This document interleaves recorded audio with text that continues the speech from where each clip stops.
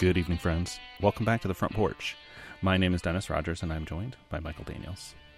How's it going, Mike? How were your holidays? Pretty okay, I guess.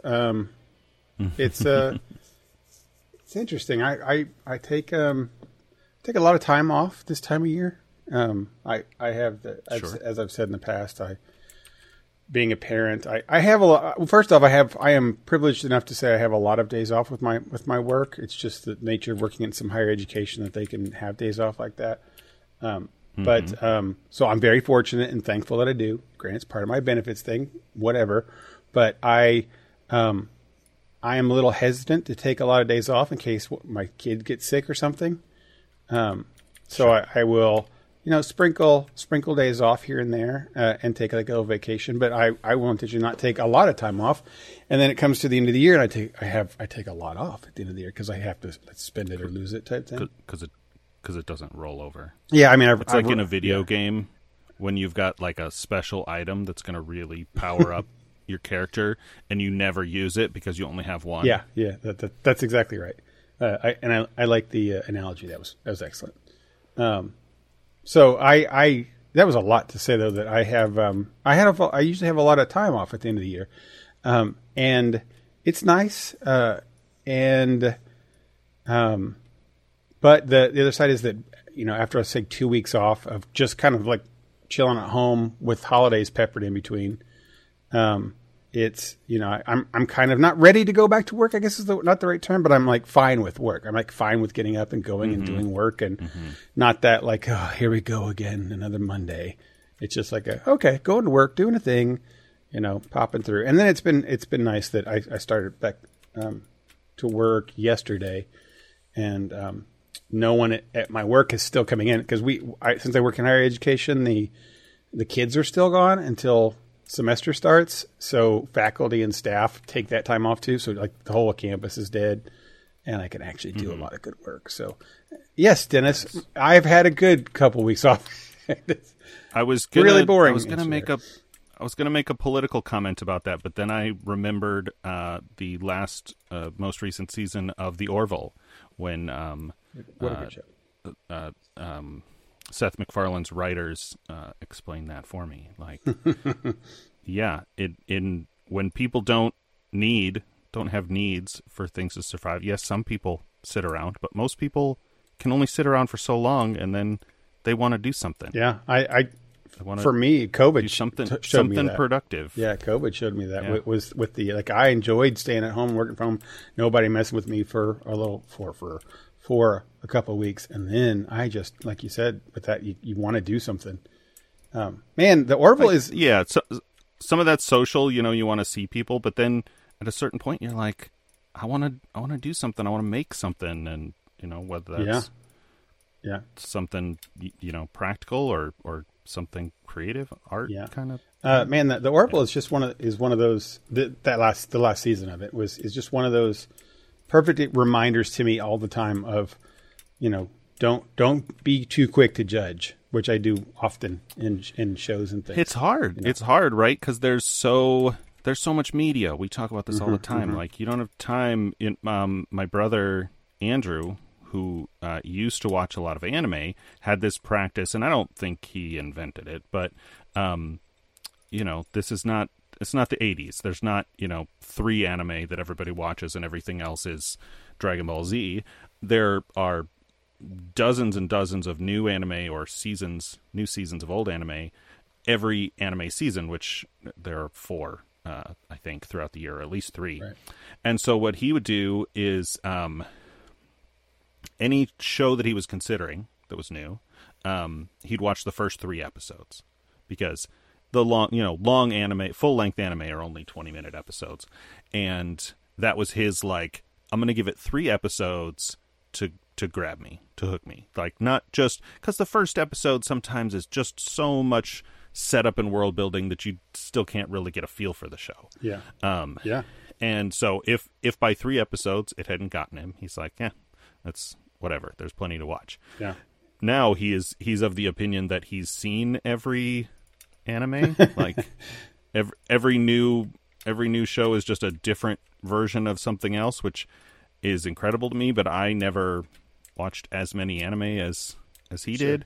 And so I can kind of get that. I also don't necessarily mind that. It's not that different from the rom-com thing we talk about where, sometimes it's just comforting to know that you're not going to be surprised, right? You're going to see the same kinds of tropes and whatever. I also, again, don't watch nearly as much anime as he. Yeah, it's that if I've you never watched it that level of like, 2 or 3 shows per season at most. Yeah, it's that if you love a thing, then that's what I like. How you said like comfort food thing. That you just want that kind of a stuff. But yeah, I with the Orville, I was really critical in the first 3 episodes or so, even.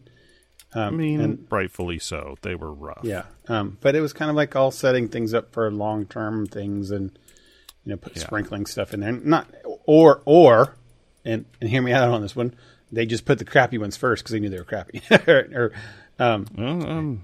I don't know. But anyway, that was such a good season, and I was really quick to be like, I'm not sure I'm going to watch it anymore. That being said, I did that to Willow, and it's hard for me to. I'm in that part with something like Willow where I watched 1, maybe 2 episodes, and disliked it so much that I like right now I don't want to go back and watch it. But did I give it a good enough chance? Type thing. I would think that by now I would be hearing everybody bashing on it as much as I truly did not like that show.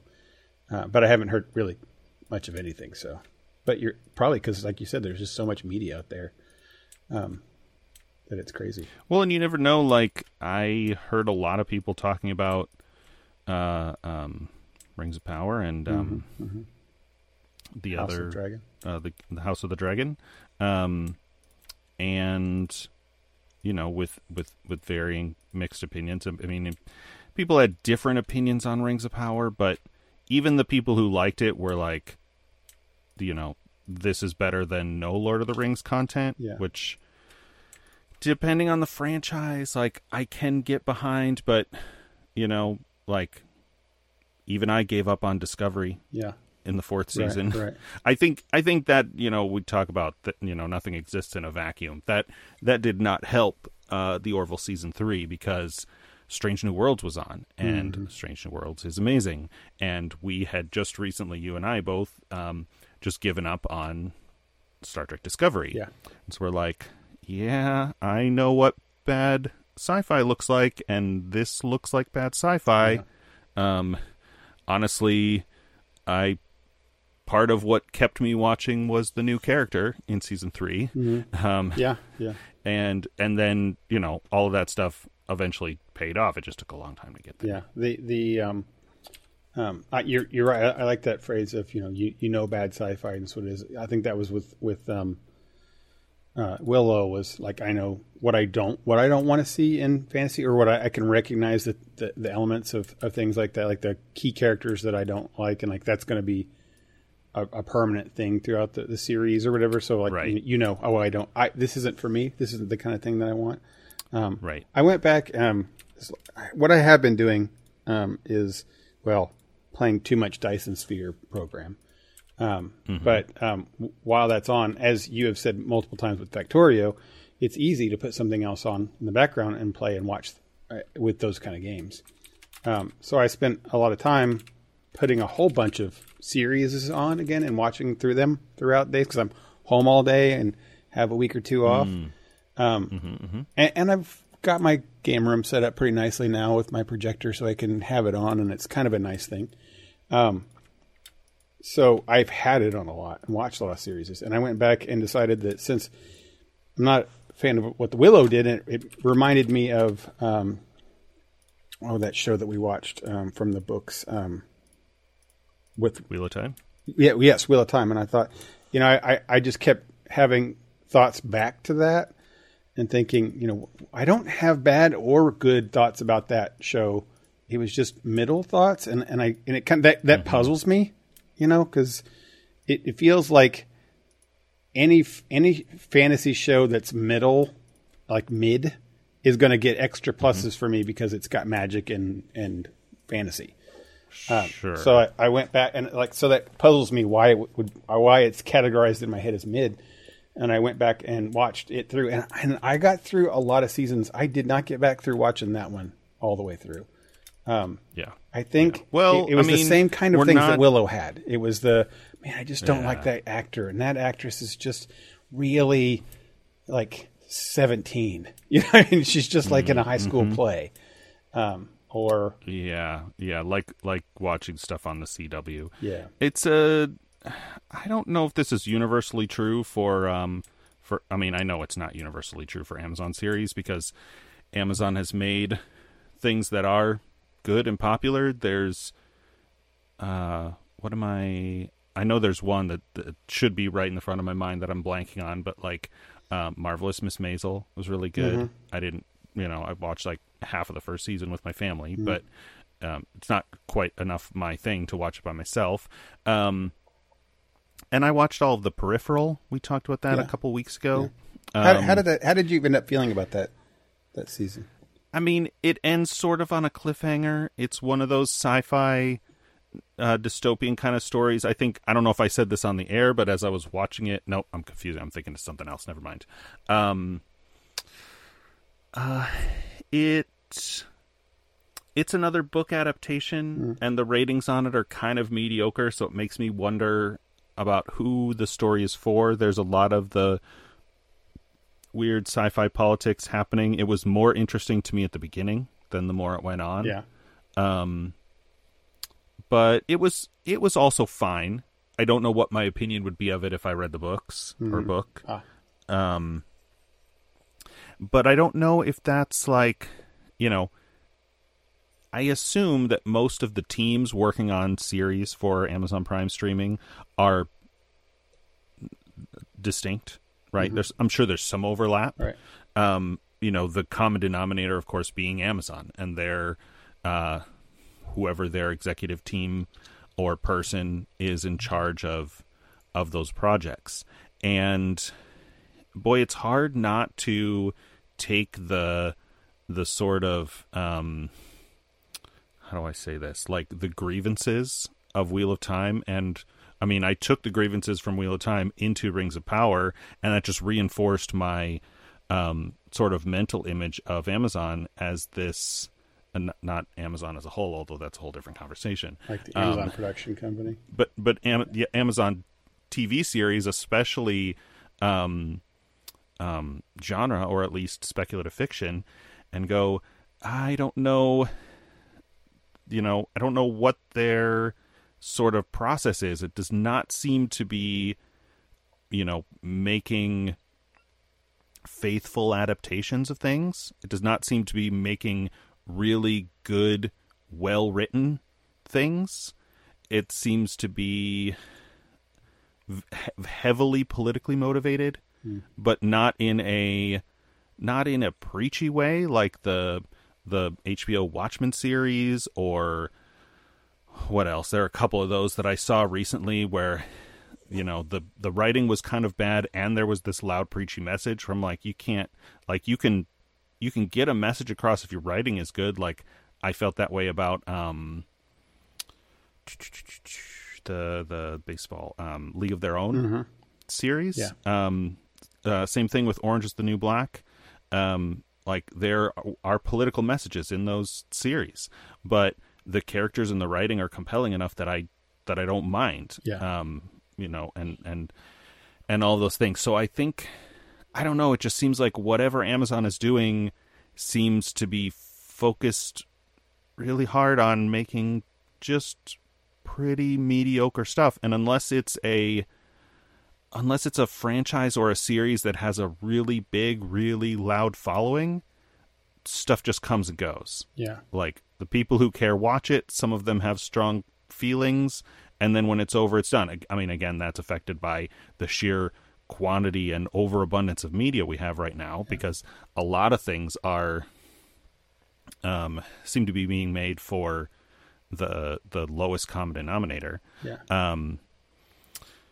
But I think a lot of that has to do. One when I take a step back and try to look at the big picture from, like you said, an Amazon, production company or anything, when I look at that kind of objectively, I'm going to say this phrase, but I don't mean it terribly much, but educated analysis would be that it's showrunners. Like they don't have really good showrunners. People who are like the ones that are in charge of the vision and what a show. That sometimes can be directors, or sometimes it can be producers.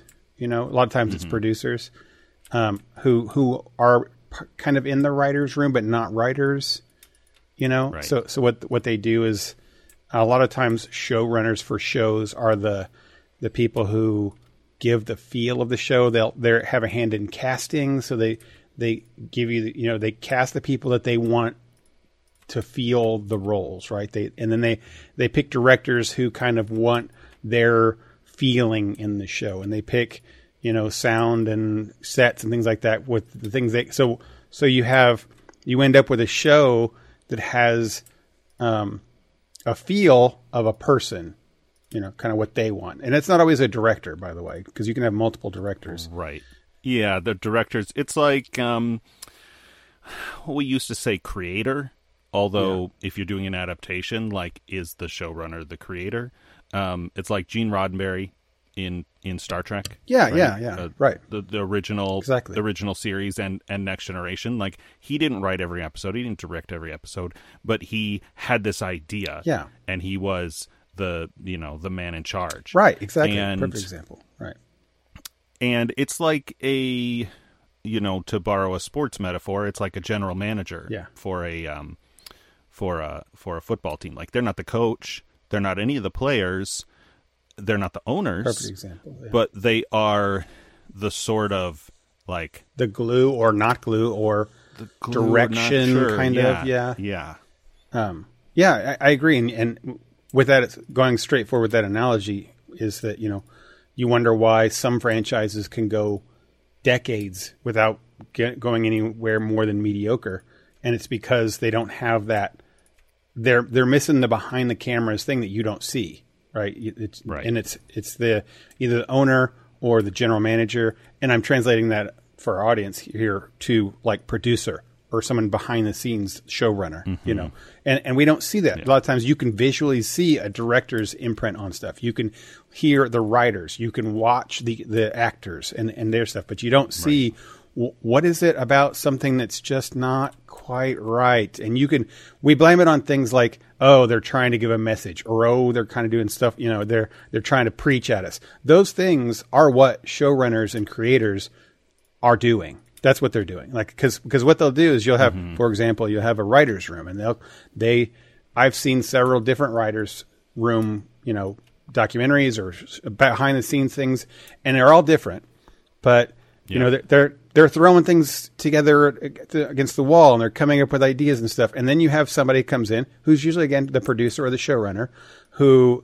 has final says or pre-final says. Like, he'll go through the early drafts and say, no, I don't want that. I don't think this person would do this, and I want them to kind of be more sympathetic. And then they'll send it back to the writers, and then they get that feedback, and they'll say, like, okay, well, I guess our air quotes good ideas aren't what the feel of what this showrunner wants, and then they go back and rewrite it, and so the showrunner doesn't write it, but they're still doing that. And it's the same thing with, a producer will come through. George Lucas was an example of this too. It's that, although he did direct, was that they would, they had some fantastic people doing, artwork and miniatures and stuff like that. And then they would say, here's the character, and they'd read the script, and then George would come back and say, no, I like this funny pudgy one, right? And you're like, oh man, if it was this really cool one, the whole thing changes, right? But the whole vibe, right? Yeah. And that's what I think happens with things like Wheel of Time or Ring of Power, or more more original content than things, but still, and we talk a lot about like studios or networks or whoever the actual final authority is. This would be like the owners in our beleaguered football metaphor. Right. they might have the final say, right? A show gets canceled, or they have somebody from HR or standards of practice look at the script and go, yeah, you got to switch this and this and this. But the whoever that person is, the executive producer is probably the most likely title. Depending on their whole, depending on who they are, depending on how well or poorly they fit that role, they might either push and fight for the creative decisions of the writers or the director, or they might roll over for the money people. And it's obviously not black and white, right? Yeah, right. It's just like anything else. You have to pick your battles and say, well, I can push them on this, but we're going to have to compromise in some other way, because if you push and push, maybe in the short term you can get what you want, but in the long term it's going to come back to bite you. And so, yeah, it's just another, all of that is just another example of how that person really can set the whole, because it's not just one thing, right? Like, I had this thought when you were talking about the message thing. It's like sending a message or having fan service, or the example I always like to use is a laugh track. Yeah. A laugh track is just one piece of a style of television show, and whether a show is good or entertaining has nothing to do with whether or not it has a laugh track. Maybe as part of the general vibe of a show, but that's just one small piece. Like, if the jokes are bad, you're not going to enjoy them. And hearing a studio audience laughing at bad jokes is just going to make them worse. Right. The canned laughter, the audience laughter is not what made the joke bad. Right? It's just a symptom, and it's all of those other details we look at are the same way. It's there's so many moving pieces to a piece of visual production like this. Like, it's so much more complicated than I think any other form of media, because there are so many people involved, and there are just so many factors. You're like, oh, well, I like this actor, but in this he's garbage. Well, was he reading from a bad script? Did he have, does he usually have a director who helps him, with the character motivation and all that? Because, movies and TV shows are shot out of sequence, so a lot of times the actors don't know the big picture of what scene they're doing, and the director is the person who is supposed to have all that vision in mind and guide and direct those people. For our listeners, a good perfect example of our typical listener of a showrunner that and how they affect things is Jon Favreau with the new Star Wars on Disney Plus series, minus Andor. He has this kind of say and control over all of the how Mandalorian and things have gone, but he doesn't direct every episode at all. Right. He doesn't write every episode at all, but he's there making choices and making things come together in the same feel and making those things. And so that's all coming back to the original thing. Is that's what I think is a problem with some of these things, is that they don't have good showrunners, because I can't, when you look back and you say, well, the actors are consistent is a big thing with a lot of these shows. Like, the actors are, it's not like that they came on set one day and are doing something totally different because they're doing it for 10 episodes in a row. And you're like, oh, that's right. That's what they wanted. Or the writing is it's bad. It's mediocre. And that's what they wanted. Or they speak the same way and say bro or whatever. That's obvious. That's when you look at something like that and you say, okay, this is not, if you can't pin it down, that's what it is. And I feel that's the way with this one. So anyway, Wheel of Time, I feel that same way. I think that now that I've watched, half of that first season again, I get that same kind of feeling. Is that like that's what it was? It's like I didn't feel like watching more of it because like I get now what it is. Conversely, of the couple shows that I watched back again, once I started realizing that about showrunner, producer type stuff influences, I was a little bit aware of the following shows that I watched, and I realized things like when I watched Arcane again, I watched that whole season in one day, and it was compelling all the way through, and I can say things like writing, animation, acting was all good, true, and I could either say, oh, it's because of this or that, and the story, and that's all true. But I think it was like from episode to episode, and granted, animation's a little different, but it felt like all of it was kind of all together, and the spirit in each episode when it was kind of, it's hard to explain when a good producer or showrunner comes together, and you're like, why? It's when you can realize that the sum of its parts are greater than just the individual things. Right. And greater than some of its yeah, parts. and you can feel it all the way through. And then when you're done with something and you put it done and you have a look back on it, and you can't necessarily say, oh, this one thing is really good, or I want to watch this one scene, or this, what they said, here's the one-liners. When you just have the feeling of, that was good, that was worth it, then I think you have a good producer and a good showrunners with those things. Yeah, or the example that came to mind, because I don't rewatch a lot of things, but because we showed it to various members of my family at various times, probably around this time a year ago. So where's our season 3? Is Ted Lasso? Yeah, right? Ted, yes, I love it. Yes, we good talk example, about we talk about how season 2 had Apple TV wanted 2 more episodes than they had, right? Than they had planned, than they had written. And so the cast crew, whatever, put together 2 extra episodes. And I think even if you didn't know that, like that happened, it's probably still noticeable, these 2 episodes. Like if you asked somebody, I think we had this conversation when we were watching them. I was like, hey, Apple TV made them add 2 new episodes. Can you guess which ones they are? Most people could pick. Or if they said, what were the most, not weakest, but like, sure, if you said what were the weakest episodes of season 2, people might pick those 2 episodes because they're kind of in a bottle. They don't, there's a sort of ongoing story that they don't advance, that they're kind of outside of. But both of those episodes are really good.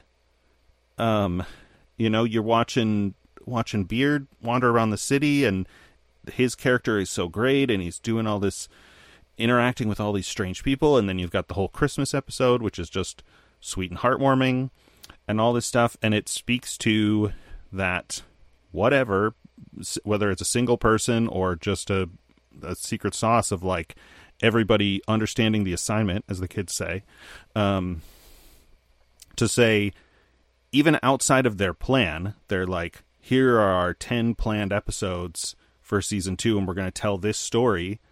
The studio comes back and says, hey, can you give us 2 more episodes? They're like, okay, let's put together 2 more episodes, and they're still up to the same caliber and quality of the whole thing. Excellent example for sure. That was another one that I went back and watched again. I watched season 1 again, and it holds up again. It's like and I think one of the best parts about season 1, rewatching it, was that was one that I had a hard time doing anything but watching, because a couple really good shows, like, it's on and then you just get distracted by watching it. Because it's good, right? And you're like, oh, I want to see this. Sure. Or you like the characters enough that you want to watch them interact or something. Ted Lasso was the best part about watching season 1 again is knowing kind of their journey and the characters, each of them, and they're not done with their journey yet. They're still on it with the next season coming, But a lot of them have had. I think with Ted Lasso, it's not an arc per se. I think they have just a normal life kind of developments in life, which is something I really love about the writers or the show of that, is that they're they do change, but they don't. It's not like they have a beginning, middle, and end. And this character came from here, and now they're a whole person at the end. And I think that's kind of a mistake with shows, because then what do you do with them? I think with these characters, they're people who learn things and are still the same people afterwards, but they're still working through whatever, or improving, or getting through, and they get new trials and tribulations. And so watching season 1, I can see like, oh, I remember this is where these characters were at this point in their lives and what they're going through. Yeah. And yeah, there were arcs in, I'm sure we talked about this back then, but there were things that happened in season 2 that I was like, the relationship with Rebecca and I'm not going to remember his name, but the player. Mm-hmm. Yeah. Sam, is that his name? Like, Sam, I think is his name. Sam, yeah.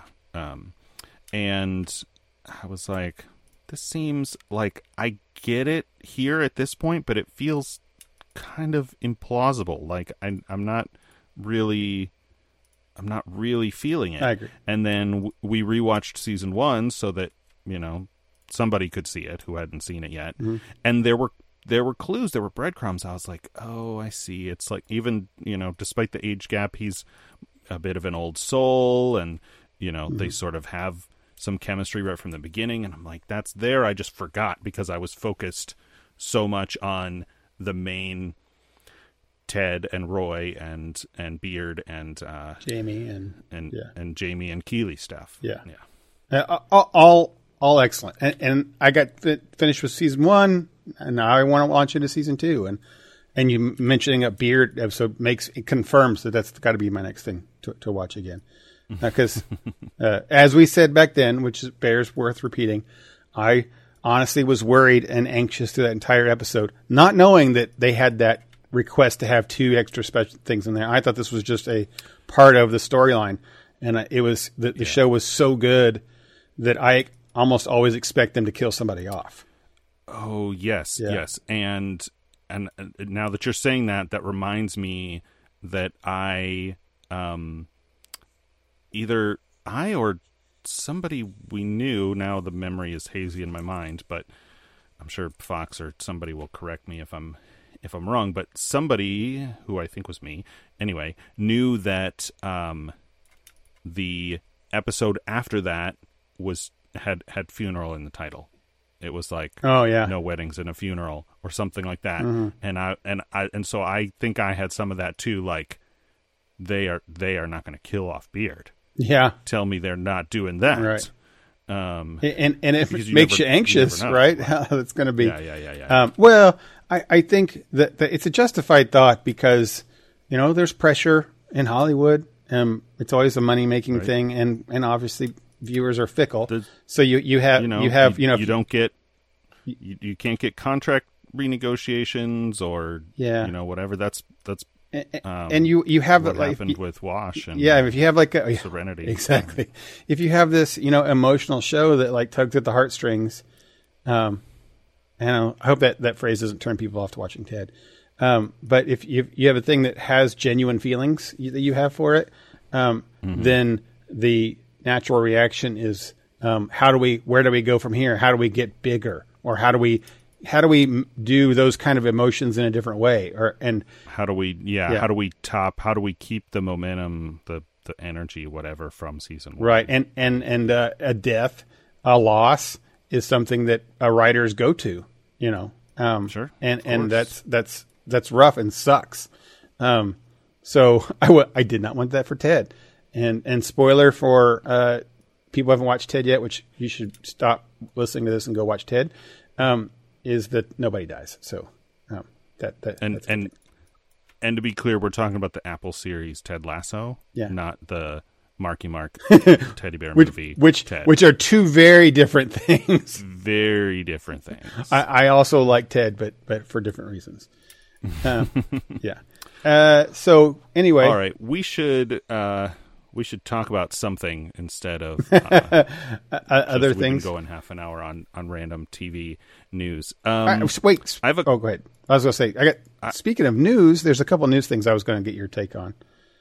Yeah, go for it. Just 2 quick ones. The first one was, hey, did you hear about Jeremy Renner? I did hear about that. Yeah. It sounds very unfortunate. Tragic and unfortunate. I don't know what's going to happen or where that is, but man. Yeah, I didn't look. I heard about it verbally from my family who were, and I think somebody in our Discord gave some account of events, and so I got conflicting reports. Mm-hmm. So I don't know details, but obviously hope that he recovers, and for his sake and his family. I went to the tried and true news source to make sure that to learn all my information with TikTok and Truth Social. Yeah, okay. And of course, that's where people go to get truth, right? But no, there was actually TikTok. There was a TikTok of the sheriff's press conference he had. Press conference. So I could at least trust the sheriff there.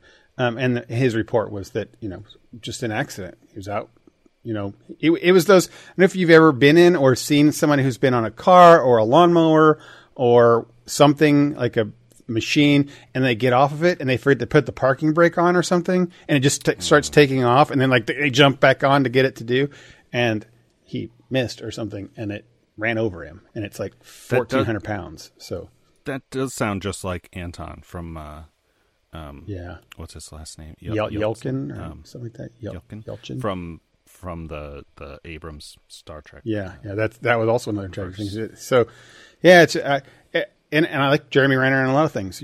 I liked him. I even liked his spin on the Bourne movie that some people didn't like a lot of that. But I went back, and that was my series to watch through today was Hawkeye, because obviously it brought to memory. I was like, I'm going to watch some Jeremy Renner stuff.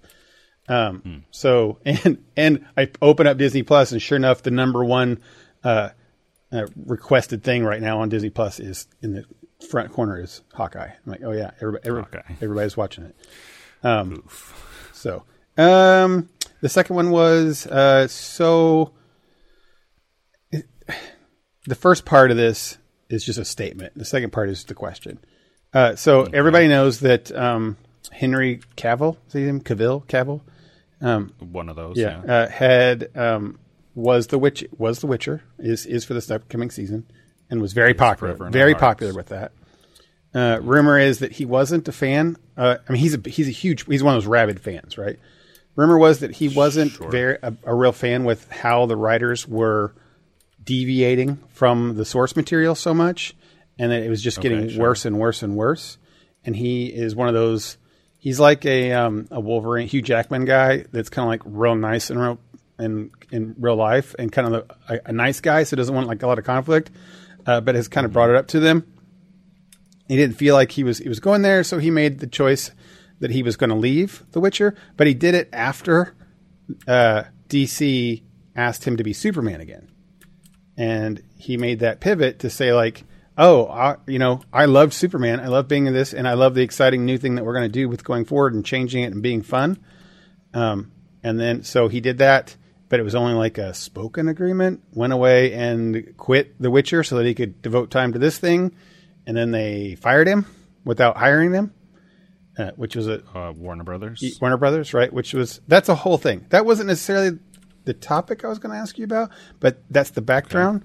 Okay. The thing I was going to ask you about was that the rumors floating around with him, and this was before all this and still going after this, is that he's a high runner for the next James Bond. What do you think of him as the next James Bond? Did you see the Mission Impossible that he was in with it? Yeah, with the arm cocking gun thing. Oh, was that right? I can't remember that. Yeah, he like before he goes into fist fight, he like readies his arm. Right, he's like this silly thing. Yeah. I don't know. I'm one of those weird people who thinks that we should have a person of color as Bond because there are plenty of English actors of color. I don't know if that's a term, but sure. But I don't know. Like, I am a James Bond fan, but not a fanatic fan. Like, I have watched and liked all of the new movies from Pierce Brosnan, from GoldenEye on. I've watched them all, but the last I'd say the last half or so of the Craig era, I didn't watch right away. Like, I eventually watched them. So whatever that tells you about my level of Bond fan status. And I think it's probably true that the core market for Bond films is not wholly dissimilar from the core market for the Fast franchise, Fast Furious. I love how you're kind of circling around my next question here. Okay, so well, that leads. Sure, of course. Let me sure get my train of thought back on the rails from my socio-political digression there. Sure, I think he would be fine in that role. I want to say he's a little old, but probably not. Most of the Bonds start a little old. It's a character with a lot of experience, a lot of like history, and almost, dare I say, gravitas to him. You would not put I don't even know who to name drop as like a 25, 30-year-old actor in that role. I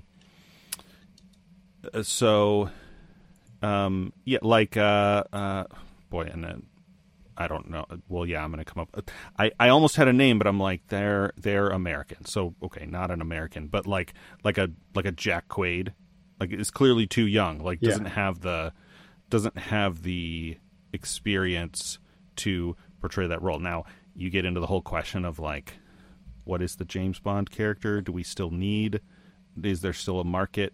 Probably. Of course. I mean, yes. Forever. To the need the question, yes. like we never needed this. Well, as for age, I can tell you this. He's probably about the same. Yes, as Daniel Craig was when Casino Royale came out with Daniel Craig.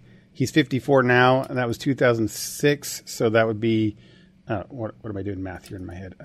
40 something. Yeah, he was like 40 something, and or 40 whatever, and Henry Cavill is 38. So he's right in that age. So it's the opposite. He's not too old. I'll tell you what I'm picturing is, I think, at least in the things that we've seen him in, which or that he's known for, which are Superman and The Witcher, he has, to me, a little too much physicality for the role. Like I wouldn't want to see, I don't know, Chris Hemsworth or Jason Momoa playing Bond. Like, Bond is not a physically imposing character, right? He's a character of like calculation and wit and that's funny suave, because I think that turns us, which I don't want to necessarily go into, but that's the perpetual what is your Bond, right? Do you like the Scottish guy? I can't think of his name. Sean Connery or Roger Moore, because they're different ones. Do you like Pierce Brosnan? So yours, it sounds like, is the more lithe, intelligent, suave kind of one, where mine was always the guy I just was saying, him and Daniel Craig, which was the more physically imposing fisticuffs, but James Bond. So for me, a brawler fits the kind of James Bond that I like more. But you're totally right. I also liked Pierce Brosnan when he was it, and he was more kind of the suave, debonair, uses gadgets and get in and out. That's true. I think of the two, Daniel Craig is a little more. Careful, more he's my favorite Bond. So no. No. I mean, he's more like common is a little derogatory, but he's a little bit more of an everyman. Sure, yeah, I agree. Yeah. Than Pierce Brosnan was. Yeah. I think, and of course there's something like 30 or 40 of these movies, so we've seen all kinds. Oh yeah, for sure. Right, but how about to me, it's like James Bond carries a gun that fits under his arm. It's a small, palm-sized gun. Right, yeah. He doesn't carry a shotgun. He doesn't carry a big, Civil War era revolver. Right. He doesn't carry an Uzi or a machine gun like Scarface. Yeah, I mean, we don't want him to be The Rock, right? Right. And, thinking on it more, I absolutely am not saying that Henry Cavill is not capable of playing that kind of character. Just for me, I'm associating him in my mind with a much more, as you say, brawler, like who's going to punch somebody in the face first. Right. Right. Which also is not really how Geralt in The Witcher is either. He's just more brooding. But that is his character in Mission Impossible. Like he's a spy, yeah, but he's a brawler. That's true. But he's a brawler, like spy. He's the one that, like you said, just like you mentioned, that is what he is in that. He's that use punch first type person. So if it feels like if that's the spirit he brought to Bond, you're right. I think he would be a brawler. So let's throw another hat into that ring, saying what you just said when I was saying you're circling around the subject here that I was going to ask you about. So Henry Cavill, you mentioned a person of color, and you mentioned Superman, and you mentioned Fast and Furious. How about Idris Elba? He he called himself the Black Superman in Hobbs and Shaw, which is the tangent show from the Fast and Furious. From the Fast franchise. Yeah. I mean, I love Idris Elba in this role. I think I'm going back to where I said when you asked about Cavill, like, I think we're getting to where he's almost too old. He is getting, he is a little, I don't know his age now, but he seems like a little not, I mean, this is Bond, right? Granted, Tom Cruise is like 67 billion years old and he's still doing amazing action stuff. But so, Tom Cruise is an alien from that's very, very true. The planet Xenon or whatever Scientologists come from.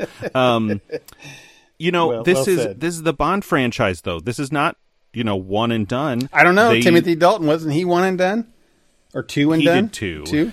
He did two. It was the guy between George Lazenby was between Roger Moore and Timothy Dalton, and he only did one because it was awful. So it's possible. Right. It's possible, but of course nobody goes in with that plan, right? That was an anomaly, right? They want somebody who can get them 4 or 5 movies. I mean, they wanted Tom Holland, right? They want a guy that's going to stick with the thing for a long time. Tom Holland, there's a good example. Absolutely, Tom Holland is too young to play Bond. There you go. Because he's like 33 and still playing Peter Parker at like just graduating 19, from high school, right? Just graduating high school. Excellent. Yeah. And so, like Idris Elba could probably play Bond now, but can he play Bond in 10 years? Yeah.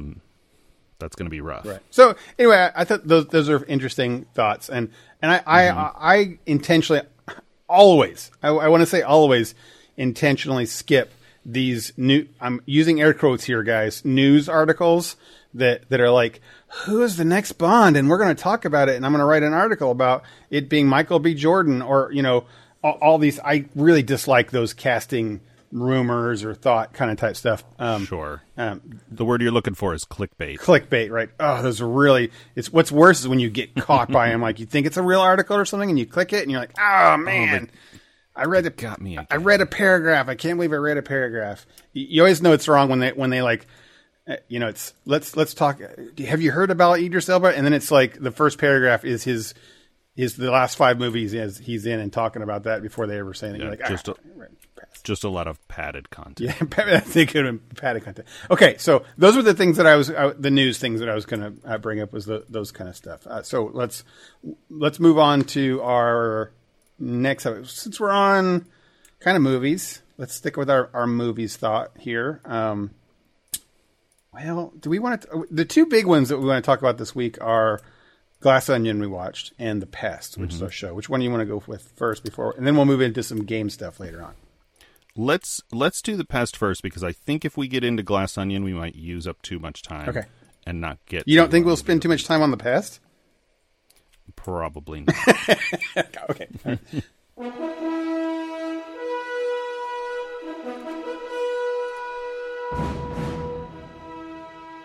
All right, this week we watched The Pest from 1997, starring John Leguizamo, Jeffrey Jones, and nobody else that you've ever seen, I think, probably, in stuff. Right. I had never seen this, and also had never heard of it in my entire lifetime. So Right. You've seen this though. Yes. It's part of like your ingrained DNA that you make up. It feels that way, right? Yeah, it's part of my autobiography. Tell us. I want to know a little bit about that before we launch anything. What's your history around the Pest? Okay, so I've talked before about how when I was a kid and even into my teens, I mean until I was out of high school, and even really this didn't really start to change until maybe the first half of the 2000s, of the aughts, when more people had laptops and computers, and then especially into the late aughts and the early 2010s when we got smartphones. And what I'm talking about is availability of screens. Okay. When I was a kid, we had a TV. We had one TV, and fairly early on, my parents had a TV in their bedroom that was like a 12-inch TV that you got to use if you were sick, right? You stayed in the room and ate saltines and drank 7-Up and watched Price is Right or whatever. And then we eventually had a family computer when I was like 7. So if you didn't want to watch whatever people were watching, I played hours of StarCraft while the rest of my family were watching ER, because I didn't care about that show. And if everybody was watching it, nobody else wanted to use the computer. All of that to say, back in those days, if there was just one or maybe two TVs, you had to watch whatever the majority were watching, or whoever got there first, or take turns, or all this kind of stuff. Which is why there are a select few children's movies that I've seen many, many times, because I have younger siblings, and they are harder to please, right? If they're small, right? Whatever. Okay. Unnecessary backstory aside. That means a lot, because I think that that's something that a lot of people in the last who came into, I don't know, adolescence in the last 10 years further. All of our Gen Z and Gen Alpha listeners, they will never don't remember will never understand that. Like, go back, watch a movie made in the 70s or before. You don't understand. That's the only thing you get to watch, or a TV show. Right. When your parents and everybody else were watching Home Improvement, you could not play on your iPad. Yeah. You either watched Home Improvement, or I don't know, maybe you could go read a book or something if you are into reading. I did that a lot too. Right? You probably watched Home Improvement. Right. But that's important too. So that's fair. Yeah. Generational social commentary aside, my oldest sister, who's 2 years younger than me, she and her friend in would have been probably early high school age for her, loved this movie, and they decided that they were going to learn all the words to the song that is in both the opening and end credits. Okay. It's John Leguizamo in the shower singing about how great he is and doing a bunch of impressions and props, and it's ridiculous. And another thing that we didn't have in that era was really reliable subtitles. Well, honestly, in retrospect, the TV probably, unless it was an old TV in the basement, so probably not. But if they had the good TV, maybe it had closed captioning that they could have used. Yeah. But that probably was not super reliable either. Even the version of it we saw, which I think I watched it with a bunch of my family, was on Amazon. There were still a bunch of changes in the subtitles, because this movie, the characters, especially John Leguizamo, talk very fast. There's a lot of jokes, just really quick, obscure references, stuff happening all the time. So even with subtitles, I think you'd have a hard time getting the lyrics of this song. And again, I mean, in 97 there was an internet. We didn't have it yet. Right. And even in 97, I don't think you could really reliably Google something like, well, there was no Google, first of all. But you could not just search song lyrics. Yeah. Anyway, all of that is the setup to say that I've seen this movie many times. I've not seen it probably in 20 years. Okay.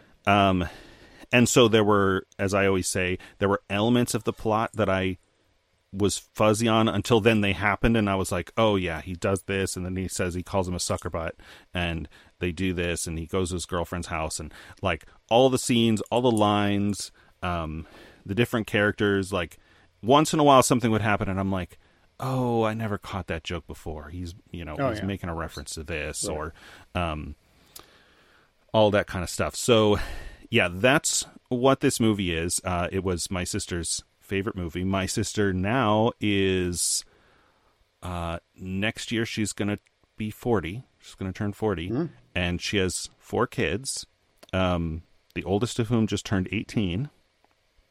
And so it took a few days of like hints and reminders, and finally somebody, I think the next sister after her was like, Dennis has to watch this because he's recording the podcast tomorrow, so we've got to watch it. And, and my thing was always like, well, we can watch it together.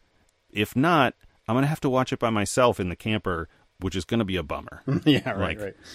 Like, I don't really want to do that, and I don't think any of y'all who have seen it want me to have to do that either. Right.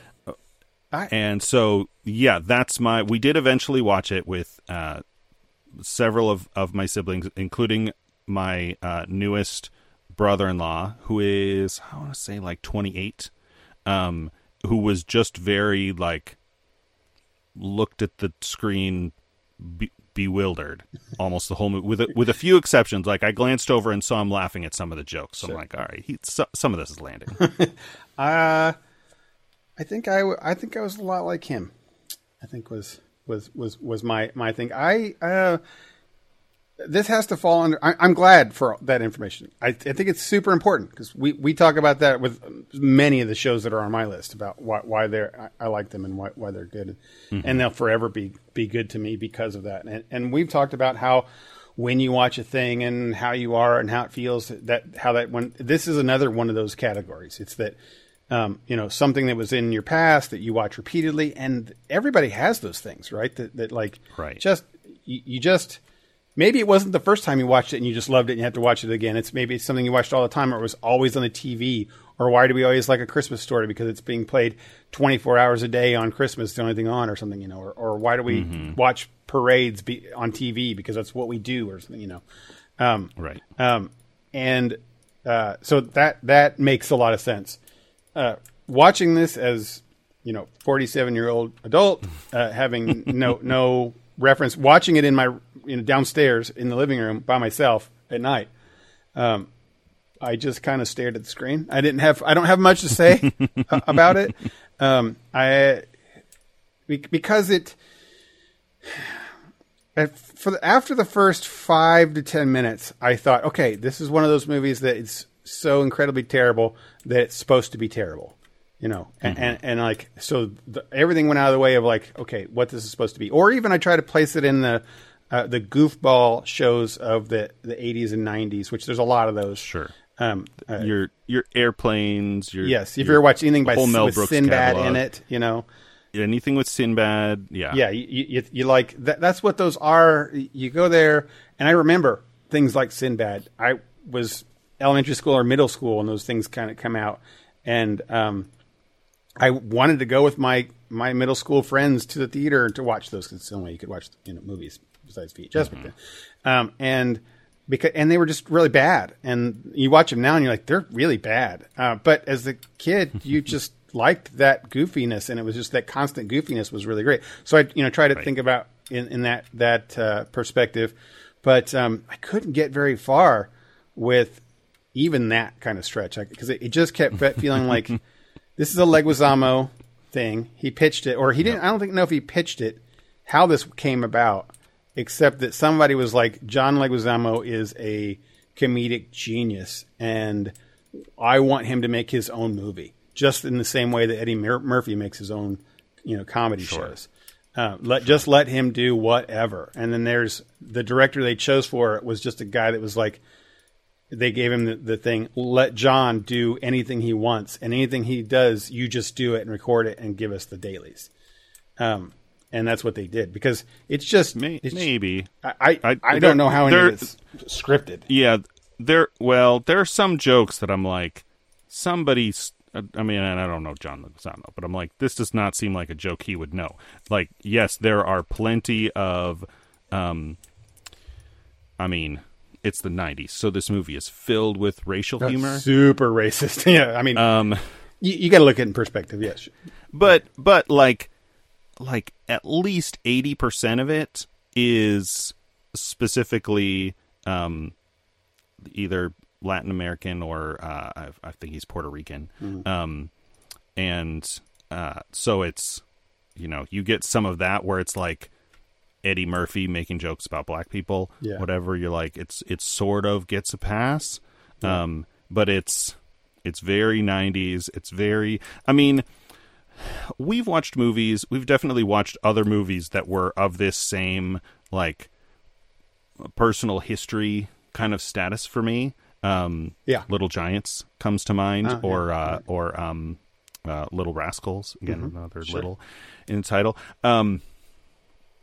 which are, maybe not as good as I thought they were, or I even sort of knew that I'm like, well, this is a kid's movie, so it's, nobody's going to call it a masterpiece. But then I watch it and I'm like, even for what, Little Giants, I'm speaking of specifically, like, even for what this is, it's not very good. Like, there are other examples of this exact thing. This is just the one that I happened to watch dozens and dozens of times. Yeah. This movie, none of us, including my sister, who memorized and wrote down all the words to the song, none of us would hold this up as a good movie. Yeah. My brothers, who are both right around, well, they're in their late 20s. They showed this to some friends when Xbox Live did that thing where you could watch movies together. Oh, yeah. They showed this to some of their Xbox Live friends, and they're like laughing, they're quoting along with all the lines that they know, because again, only one TV. They sort of watched this with us, which I'm like, were they like 9 and 10 in the room with this movie on? But again, well, not again, because I haven't said this before, there's a lot of inappropriate content in this, but it is, let me check real quick, it's PG-13. Oh yeah, okay. That's weird. Probably for the violence, because there's very little profanity, and the any of the like sexual humor or racial humor, any of that is very I don't want to say subtle, because nothing about this movie is subtle. That's not the right word, right? It's in the writing. It's like jokes for parents in kid movies, right? Like if you know, if you're a little more worldly, you're gonna get those references. But if you're a kid, you're just confused, or you're just like, he said a funny thing, and it's whatever. I think that's. But anyway, I think they showed their friends this movie, and they got to the end, and because Andrew told the story like 2 or 3 times when there were different people around, we're like, their friend was like, "Well, you guys, I'm gonna go." that movie was weird. That movie was weird. Yeah, that's the best way I could have described it for the podcast. Was I thinking, well, I couldn't. It's got the most. When I say loosest of plots, I say that with the most generous use of that term ever, because you mentioned it being like, was it the greatest game or the greatest hunter? Or the most dangerous game. Yeah. Yes. Okay. That's what your most loosest thread is. But every bit of it from start to finish is like, I couldn't follow. I didn't know what was going on. And then it did. I hate saying this because I hate being one of these people. Like, it did bother me at how bad, how much it reached into the offensiveness with stuff. Sure. And I remember being like in 8th grade, and that crass humor was wonderful. Like, sure. That was, he's dressed up like a Chinaman speaking Chinese and then making fun of their chopsticks to another Chinese guy. And then he gets on a, that's true. Yeah. That's true. He does. And then later in the movie, also like that you said Chinaman. Yeah. I mean, that's what he would use that word, like Chinaman, or right, he'd actually use more offensive things with that. And then, and later in the movie, he is a Japanese man. Right. So he's got both kinds of, but I mean, that's as just an in 8th grader, as much as you can say genre, like that's how many Mel Brooks films, right? Or whatever. That was just how this, and there's if there is stuff like this being made, there's very little of it, but it's not even, I want to say that it's the 90s, but you go back and there was stuff in the 80s, right? Blazing Saddles was made in the 70s. It's just I don't know if I'd compare it to things like Blazing Saddles. I mean, I'm pointing out the more racism part of it, but this was, I mean, things like Blazing Saddles are offensive, intentionally be offensive. I think this one is offensive to be crass. In the same way, just as we're talking about it, I do think the where this fits, I was really struggling with not just saying I don't recommend this to absolutely anybody. That was almost one of my things. But I changed my mind here as I'm speaking. I think the people who I'd recommend it to is a very, very, very narrow slice of things, and it would be an American 8th grader, male. Like, I think those, like today, maybe. I mean, I don't think that humans change really that much. I mean, I guess I still think that teenagers are still broody, and I'm generally speaking here. Lock themselves in their room no matter what. Everybody has those phases. There's goofy phases you go through. There's crass phases. Of course, I agree with that 100%. I think my only hesitation with like someone now versus someone then is I think some of the references were obscure in the 90s, and I think they're going to be even more, sure. You're right. It becomes dated at a certain point. But honestly, he was so manic in everything he was saying in every single scene, shot that it doesn't matter. It was like, I'm using air quotes again, guys. Air quote, the jokes were not given a second to land. So it's not like, it's because he was just like 7 jokes in one sentence with every, because it almost felt like he was on speed or cocaine and he just kept going.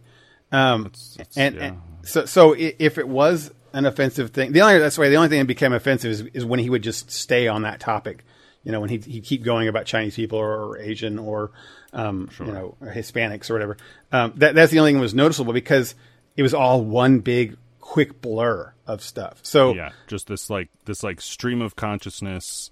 There's one joke and then another joke, and I mean, again, to put quotes around jokes. Yeah. Like there's a line that's meant to be funny, and then another one, and somebody responds to him, and he's doing the thing, and the guy is ready to shoot him from the beginning before the hunt even starts. So, So it's I still think that part of it is timeless for that cross section of people to watch. Sure.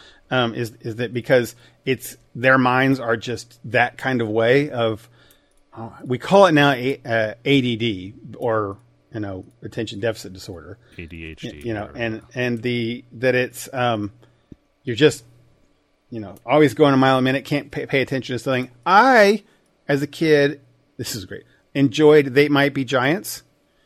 Sure. And I still, to some extent, too. But that's a perfect example, is that they're just completely whacked. Go listen to the song Triangle Man, and you realize, what is this even about?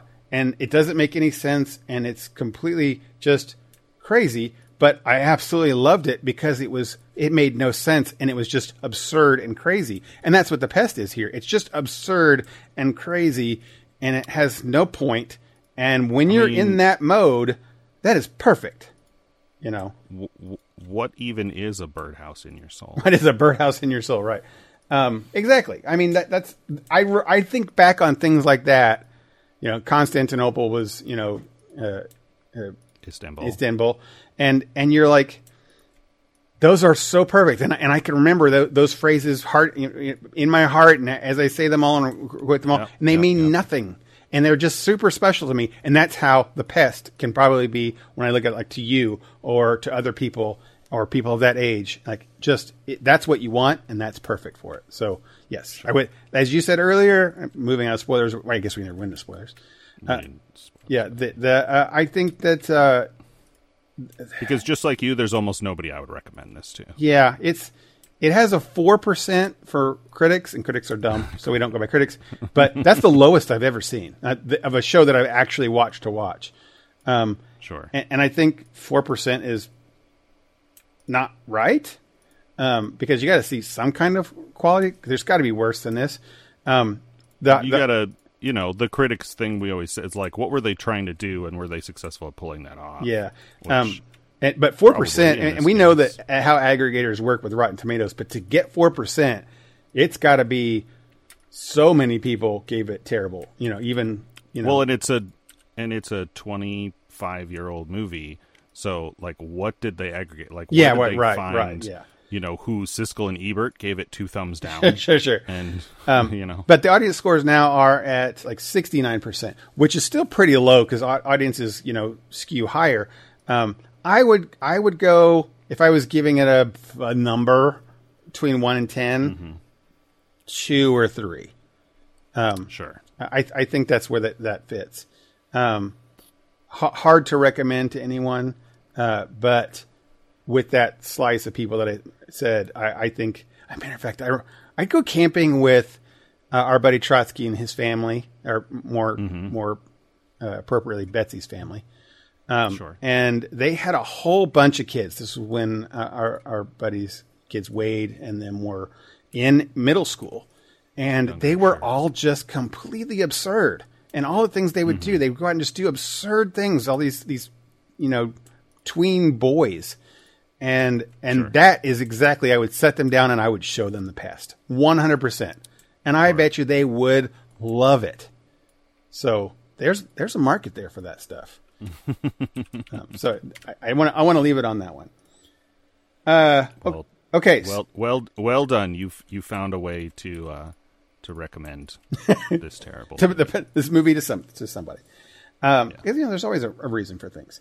Okay, so Glass Onions, our next one, and this one is not a sequel. What was your phrase that you used to when you were asking what kind of movie this was? Boy, what did I say? You said, "Is this like James?" Or you say James Bond? Is that how you recommend? Probably James Bond. Yeah, is it a sequel that I have to watch the first, or is it a James Bond episode type thing? And the answer is James Bond, right? I said, is it a sequel or more like a Bond film? Yeah, and Bond film is correct, right? That 100%. Yeah, that it's there. And I watched this with Sydney because I knew she'd like it. Sure. Much to her, like she did not want to watch it and was really reluctance. But I knew she would like it. And you just have to watch it. And she asked that same thing. She's like, do I have to watch the first one? No, you don't have to watch the first one. She's going to love that you're always ragging on her on the podcast. Right. No, well, her opinion is kind of important to me, especially for her age group. And she has seen so many movies. She actually, her response is that, what's it? I say it's that raw response that a younger or more naive person who's seen a lot of movies, but not, is not jaded as what I could be. Sure. Sure. It's not, how do I say this without meaning to be insulting? I mean, raw is a good word. Like gut reaction, Rorschach test kind of. Yes. Yeah, I agree with you. Just here's this emotional reaction. I mean, it's the same, like I have conversations with my nieces who are 18, 15 and it's a good thing they don't listen to this podcast 'cause I don't remember. It's like 18, 15, and 12, I want to say. Yeah. And boy, they have really different takes on Marvel movies than when I talk to all of our adult friends, middle-aged adult men Yeah. who are like, oh, is this and this, and I like this because of this. Like, the opinions are all very complicated. Yeah. And I don't know, whatever else. So you're looking for that just like gut reaction. Yeah. Which I whatever. value very highly. Of course. I really do. Because I think that's kind of the point of entertainment, is that how do you feel, right? How does it make you feel before your head gets in the way? And that's, I think, as we get adults, especially as we get older and older and older and continue to grow, our heads get in the way a lot more because we start thinking analytically about everything. We have wisdom, air quotes, guys, again, it's like the third or fourth time this year, wisdom and experience, and we can see things, and it tints our vision differently, as opposed to somebody who goes in and has none of those things. And then they just have a feeling, and that's what's the important part of entertainment. A lot of times is, unless it's your job, of course, is to find how you feel, whether it be sad and you want to feel that sadness, or happiness, or elation, or, awestruck. Why is it that I like fantasy? So anyway, with her, that's that thing. So I knew that I had a feeling she liked this. It's kind of got the whodunit thing, and she has those puzzle kind of things to her. And she did like it. Spoiler alert, she did like that one. But I sat down with her to watch this movie, and she had asked, do I need to watch the first one? I said no. I told her there are a character or maybe two, because I hadn't watched it yet, that are in the other Knives Out movie, but you need to know nothing about them except that, like, the main character is a world famous detective, and they will say that in the first 2 minutes. Yeah. And so that's all you needed to know. You do not need to watch it. Like James Bond, he walks in and he's a spy. That's all you need to know. There's the, maybe not every Bond film, I don't know about all the new ones, but definitely all the classic ones do the Seven Samurai thing, where we're going to introduce this, and a lot of movies do this now. It's just Seven Samurai was one of the most notable first ones to do it, where we're going to introduce a character by showing them do something that is not part of the movie. That's not relevant to the main story of the movie. We're going to show Bond chasing or running from some guy and killing him, and then that's all what in television we would call a cold open. That's how we, and Mission Impossible does all that a lot too. Right. Yeah. So I want to go into spoilers, because I went into this movie knowing nothing except that it is a franchise sequel to, which I guess is the term I'm going to use now, a franchise sequel to Glass Onion, and you mean to Knives Out? A good way to Knives Out. What did I say? You said Glass Onion. It's a sequel to Glass Onion. Yeah, a franchise sequel to Knives Out. I wouldn't even use the word sequel. I would just say a franchise entry. Right? Sure. Right. Franchise installment entry. Installment. Whatever, that's a good one. Whatever word you want to use for that. I went into it knowing nothing else except that I think everyone I heard from our friends and my other online friends, everybody who watched it liked it, and I didn't click on any spoiler tags. And I agree. Going into spoilers is a good idea for the same reason of Knives Out. You don't want to know. Because there's I have a remark about your World's Greatest Detective thing, but I don't want it. Even that sort of spoils something that happens. Okay, so sure. Hit the bell. Yeah. All right, we're going to talk about Glass Onion, a Knives Out mystery, I think is the title, something like that, and in detail. So if you've not seen it yet, first go watch it because it's amazing, and then come back and listen to us talk about it for probably the rest of and more of our available time. So what were you going to say about the world famous detective thing? I mean, this happens at probably like the 40-minute mark, but they have the dinner, and Daniel Craig solves the thing with the crossbow or whatever it was. That's my favorite scene in the whole movie. I watched this movie fairly late, and so I had to go on YouTube and watch a review with a summary to refresh myself on all the details, because it's also a little long. Sure. It's like an hour 20. Yeah, an hour 20. 2 hours 20, not an hour 20. It's like hour 20. That's not bad. And it's like, okay, we're setting up all these characters, and we've said several times, the movie has said, Benoit Blanc, I think is his name, is the world's greatest detective. Yeah. And then, just in case you didn't get that, he proves it, right? Like, Love it. Ed Norton's character has set up this whole charade, which amused me very much because I think I talked about this on the podcast. I listened to the audiobook version of And Then There Were None, which is an Agatha Christie novel that has had several problematic titles over the years, which is funny, just sort of as culture change. Like, we used to play and sing a song about 10 little Indians. Oh, yeah, sure. That was one of the titles of that book, because there's a nursery rhyme in the thing, and these 10 people go to an island, and spoilers for that book, they all die. The setup of this movie, the first sequence, I mean, aside from all of the pandemic references, was exactly that. They all get this puzzle box, and they're going to go, and I'm like, oh, they're doing the thing. I looked at my brother-in-law who read the book in high school or something, and we're like, oh, we're doing this, and then we were like, who's going to take, what's everybody's prediction for who's going to die first? And I'm like, I'll bet everybody dies, just because that's what happens in the book. But Ed Norton's sort of Elon Musk-esque character here sets up this whole thing, and Daniel Craig solves it immediately. He's like, oh, because I don't know if this is true for everybody, but I've definitely known people over the years who are that guy. Yeah. Who, like, you're playing some, like, riddle game with cards, and they're like, yeah, that's that, and that's that. Like, they're just, the way that their brain works is particularly suited to that process, that whatever. And it's fairly annoying. And so for him to, like, he's going to do this and thing and, whatever. And Ed Norton is pissed. It's just, and you can see it. He is pissed. Yeah.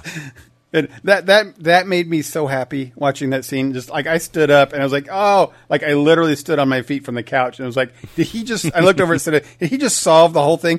Like, this is like at the, I don't know, 40-minute, I'm guessing here, 40-minute mark ish, it feels like. And you're like, it was all leading up to this big murder mystery. And the trailer even tells you about they're there on the island to serve as the mystery of his murder. And it feels like it's all a setup to this one thing. And he just straight up ends that debate on there, while at the same time establishing his intelligence, and it's his well-earned kind of position of world's greatest detective. Yeah, it's a good example of the storytelling of the whole movie, right? It's just like, you think this, like, if you know this probably fairly well known. I mean, I listened to it, I think, probably because it was one of the most highly rated Agatha Christie novels on Audible. Probably a lot of people watching this movie either have read or are familiar with that Agatha Christie story. And so, just like I did, you look at it and you're like, oh, I wonder if they're all going to die. So he's that character, and this person is that character. And then you have the random Daryl character, what the heck, man? What is that? The YouTube video I watched said that actor is where is it? Noah Segan. I don't know if I'm saying that right. Who has been in all of Rian Johnson's films. Oh, okay. And so it's just like a runner. It's just a running joke throughout the movie. It's like how Joseph Gordon-Levitt has also been in all of his movies, and in this he did the voice of the clock that goes dong. Oh, that's great. It's a very, like, you wouldn't even, I pulled this movie up because I kept seeing people and I'm like, is that this person? I thought that the girlfriend, Dave Bautista's girlfriend, was Florence Pugh, and it's not, but it looks kind of like her. Yeah, sure. And there are a bunch of cameos. Whiskey. Right? Whiskey. All of the people who Benoit Blanc is playing Among Us with are those are real people, right? Yeah, Kareem Abdul-Jabbar, Stephen Sondheim, Natasha Lyonne, and Angela Lansbury. Right. Yeah. Of course, like all sort of mystery associated people, or when Serena Williams is there on the screen, which was another great. She's like, "You guys want to work out?" Ethan Hawke is the guy with the magic immunity gun. Yeah, right. So much of this was was so great. Things like the magic immunity gun. Like one, can I say I'm glad it was great to see them set this intentionally at the beginning of the pandemic. Like they were like that. I was like, how are they going to work? This is great. This is a great thing. They're sort of playing it for humor, and I definitely had a couple family members who were annoyed by characters wearing masks, but then also like use it as a device to tell us more about these characters. Yes. Right? Like half of them are, wearing the masks right and normally, they're whatever. Or not wanting to shake hands or, get close to each other. And social distancing, right? Like Daniel Craig and several others. And then Catherine Hahn's character is a politician. So she's wearing the mask like she's supposed to, but it's dropping off of her nose. And she's also like, I don't know if she shakes hands. And then Kate Hudson's character is wearing a ridiculous like mesh mask. So great, which it's barely there. And she has the party, like the party that everybody's at. They're all in my pod type thing. Right. They're all in my pod. And then Dave Bautista and the whiskey character, they're not wearing masks at all, and they're immediately just like hugging everybody. So like they're covering the whole spectrum of that, real life thing from about 2 years ago, more than 2 years ago now. Poof. Yeah.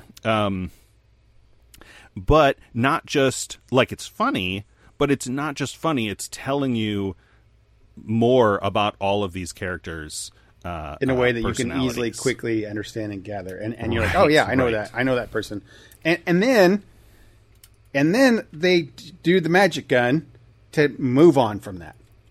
Like, right. We used it. We don't want to beat it to death. We did that, and now we're moving into, a normal movie with no current events references. Right. And because it's like one of those, I like this, what they're doing here, but do I want to sit through a 2.5 hour movie of COVID, always dealing with COVID and social distance? No, I don't. Of characters, trying to act through masks. Yeah. No. Or kind of always, how are they close, or are they, or staying in character with staying 6 right. You don't, that's not fun and interesting. It's interesting for the time that they showed it, and then they moved on. So what a great little thing with the magic gun shooting thing. I'm like, well done. And they don't even care to. He asks what it is. He's like, it doesn't matter. You're fine, and that's it. He just keeps saying you're fine.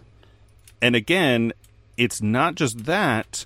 That's also used as an opportunity to tell the audience Dave Bautista's character is allergic to pineapple. Yeah. Right. Yeah. Right. He didn't roll pineapple. Right. Yeah.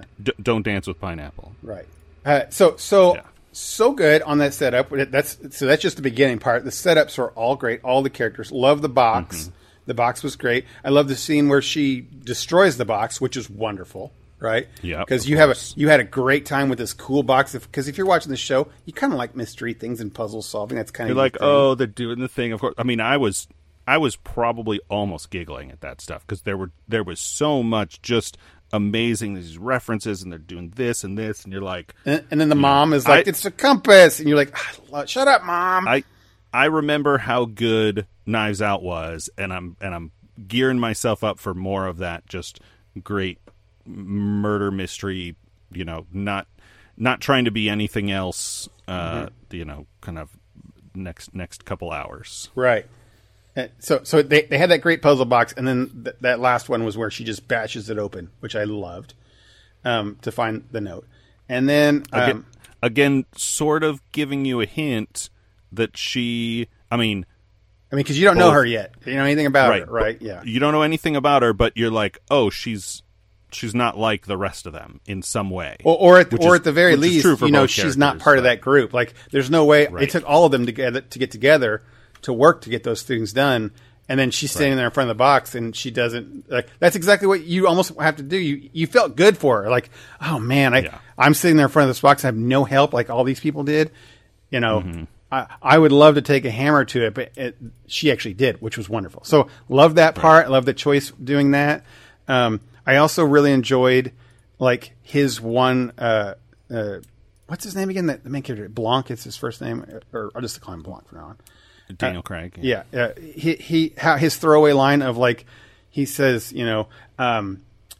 someone sent me this box of child play riddles, and then Children's riddles, children's riddles, or something like that. He calls it, which is great because in a flash of a moment, I am not an Ed Norton fan, but he does have some moments when he just gives a quick look, like what, and because he insulted him, but he just kept going on, right. Which was great. So yes, Blanc coming to the island, was great. I love the whole murder mystery in itself was pretty great overall. It wasn't as complex and as mind stimulating as, say, Knives Out was. Sure. Overall, but the as much as I bag on Rian Johnson for The Last Jedi, which he's always going to have that stain in my mind, he's great for this. Sure. This is his milieu, I guess you'd say, and he's on it. You just feel that he's in his groove with this, because then he gives us he switches again. We have a murder, and the real movie kind of starts right after with this very long flashback. Right. Then you have it hits a whole other chapter of the story. Right. You turn the page, and now you're doing the other side of the story, which I absolutely love. Right. Let's see this all from another perspective. I'm actually a fan of that in a lot of movies. Anyway, I just watched Hawkeye again, the first episode, and in the very first episode, Kate is a little kid, and the attack on New York happens, right. And they show the Hawkeye scene where he's on top of the thing shooting people down and jumps and everything,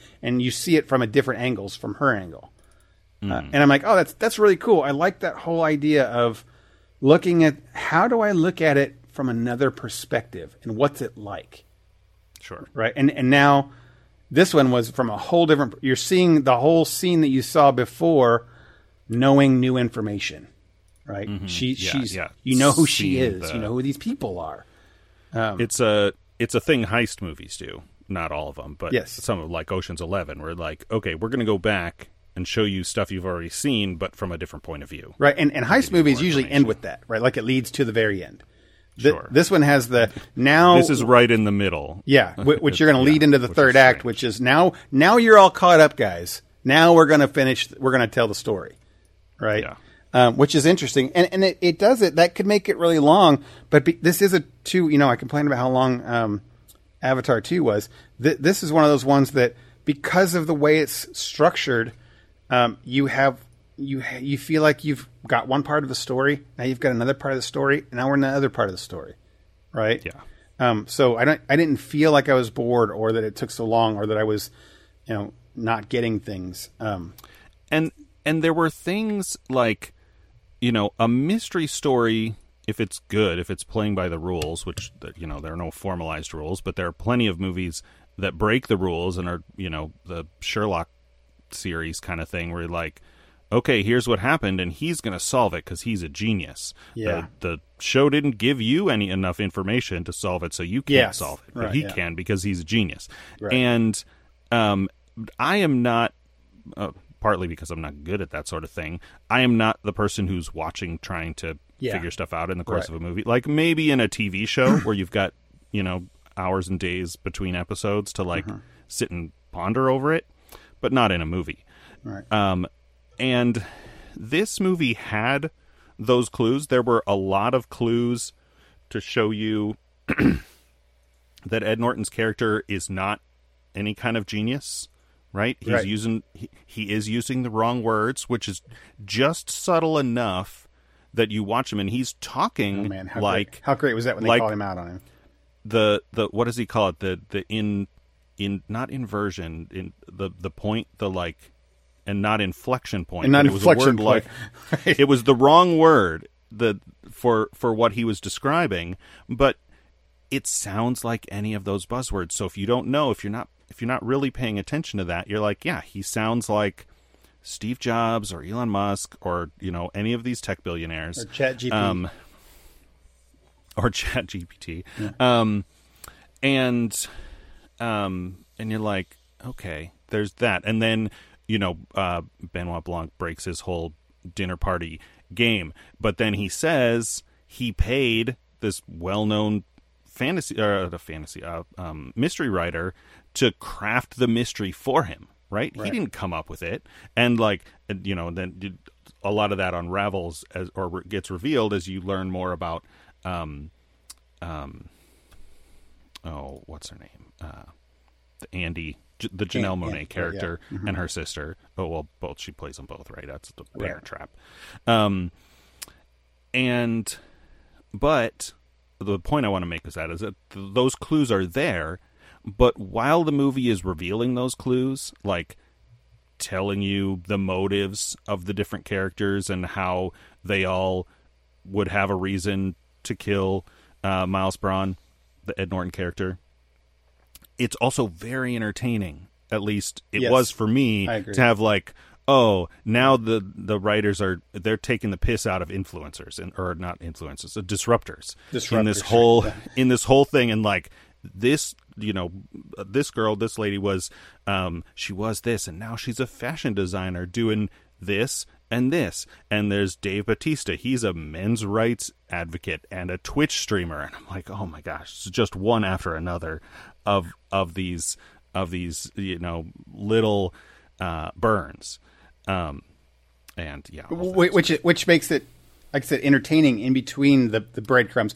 and distracts. Right? It distracts because you're entertained. You're not necessarily paying attention to the things that they are feeding you, which is super important, because you're right. Like you, I'm not one that actually is intentionally like has my journal next to me, writing notes on the movie to figure it all out. Right. I like to think that in these kind of movies, which I did with this one, you pause it at some point and say, make a declaration what you think is going to end.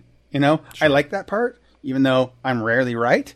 I like that part, like that I can figure it out. This goes back to my Harry Potter thing I've said multiple times, is that it's important that if it's going to be a mystery or something you're supposed to work out, or the characters work out, that you can plausibly work it out. Yeah, one of the so-called rules, which Harry Potter of fair does not, play. by the way, but yeah, you're right. It's Deus Ex Machina in every book. One of the rules of fair play for mystery stories is that the reader, the audience, could potentially, not that they will, but that they could figure it out. That you're giving them enough information that they could figure it out. Yes. That's very important to me. I think, and the thing is that when I'm going to say in a good one, in my opinion, when it's over, either I figured it out and I'm really happy for myself, or I haven't, and I can go back and be like, oh yeah, it was there the whole time, and it's things that you just said. Clue. Yeah, that you just said that he does. And Blanc is that great thing, in that the way that this is presented and written and directed in such way is that Blanc, tells you the things, and he does it like not quite condescending way. He does it in a way that makes you feel like respect for him, like, oh, he got it because he's so good, right? Like, he picked up on that he is.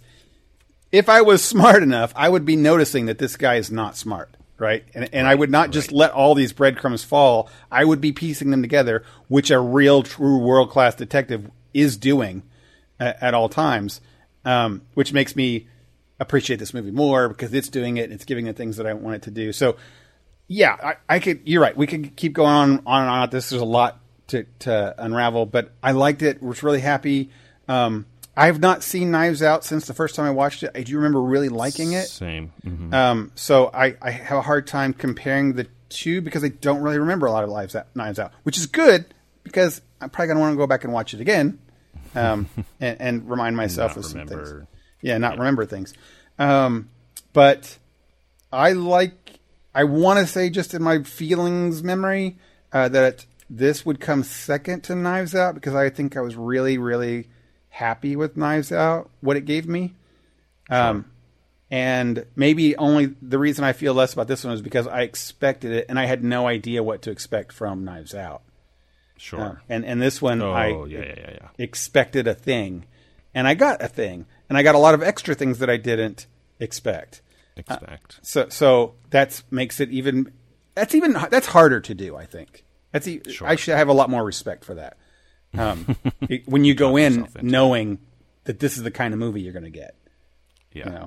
Or expecting, and they better give me it, right? Entitlement. Right. The last thing I want to say on this is that I loved when he said he's not Batman. That's right. I'm not Batman. World's greatest detective. But this is the limit of my authority in this context. The ending was great because we Sydney and I knew from early on that the ending had to have something to do with the Mona Lisa, right? Yeah, it's almost too talking about foreshadowing, and you're like, okay, it's this, and then again, I watched it kind of late, but I was like, why the camera keeps jumping? It's like watching old episodes of The Twilight Zone where you're like, they're emphasizing this thing with the glass on the Mona Lisa so hard. They keep going back to it again and again, and like.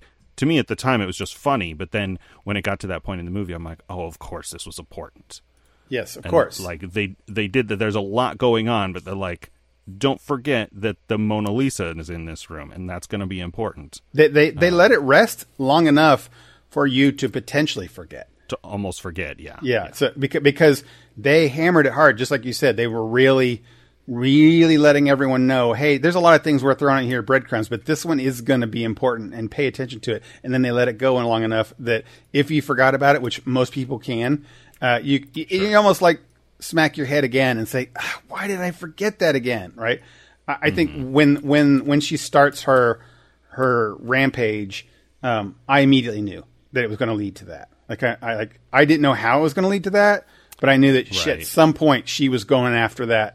And I felt a lot of joy in that. Like, it was late in the movie, so I can't claim that I ever figured anything out. Right. But when she starts her rampage, I'm like, oh, mentioned in the same breath as the Mona Lisa. There it all comes, and that's the moment when it all clicked for me. And I at that moment I appreciated that Blanc wasn't the one giving us the play-by-play answer. He left the scene.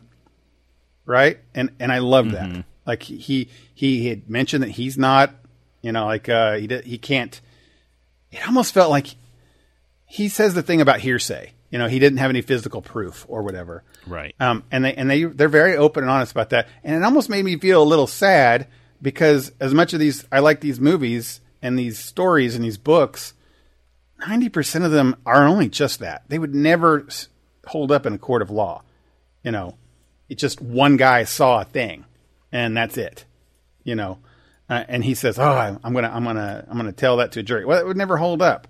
And this one, he just kind of admitted that, and then it worked its way. So I was really happy with that ending. So Glass Onion, big thumbs up. Would recommend it to anyone who likes any murder mystery. I guess that's the thing, but mysteries in general. Good movie. So we got. I didn't say back away when he did the Pest. I got to pick a movie for next week. Yep. I watched. I can't believe I'm saying this 2 or 3 times in an episode. TikTok again, and occasionally it has some good things. And one of them was a lot of my TikToks in the last month have been movie related things. Surprise, surprise, right? As much as I watch movies. And people like to show scenes from their favorite scenes from movies, and that's all it is. Right. And this one was a scene from a movie I'd never seen with Anthony Hopkins. And one annoying thing about TikTok recently is that they go on for like 5 minutes these days instead of like 30 seconds. And this was a long one that caught me from this scene caught me from the beginning to the entire end of this long TikTok, and with Anthony Hopkins about motorcycle racing. And he's an old guy. Anthony Hopkins is old, talking to a guy, an actor. I can't think of what he's been right now, but he's Captain Pike in the J.J. Abrams verse. Oh, that guy, yeah. Yeah. He's playing a kind of like, it seems in this scene, which is the only scene I've seen, is some kind of racetrack official inspector, like he has to inspect the bikes or something. I'm not sure totally thing. And he's having this conversation with this old motorcycle maker, like hobbyist. And they're talking about this motorcycle that he wants to race. And I don't know the whole bit of it, but I was like, this was so interesting and held my attention for the whole thing that I went and looked it up, and it's called The World's Fastest And then the reviews and the talking part about and the comments are like, Well, yeah, if you haven't seen this one, this is a movie to watch. One of those like hidden gems things. I almost hate saying that because it's going to have me make higher expectations. But those two actors that I mentioned are great actors. They really are. Sure, of course, yeah. And to pull off this kind of, it's a historical movie. It's based on a real thing and a real person. About setting the world's fastest motorcycle speed. And evidently a record that is still held today from the 60s, which says a whole lot. So let's watch that. The world's fastest Indian. World's fastest Indian. Okay. Yeah. All right. We're running long. Man, we're way over. We didn't even get to games, Dennis. We're way over. We didn't get to games. And I don't think we did post spoilers for Knives Out, but I think I said that before we went into spoilers. That movie's great. If you liked, I said Knives Out again, Glass Onion. If you liked Knives Out, you're going to love Glass Onion.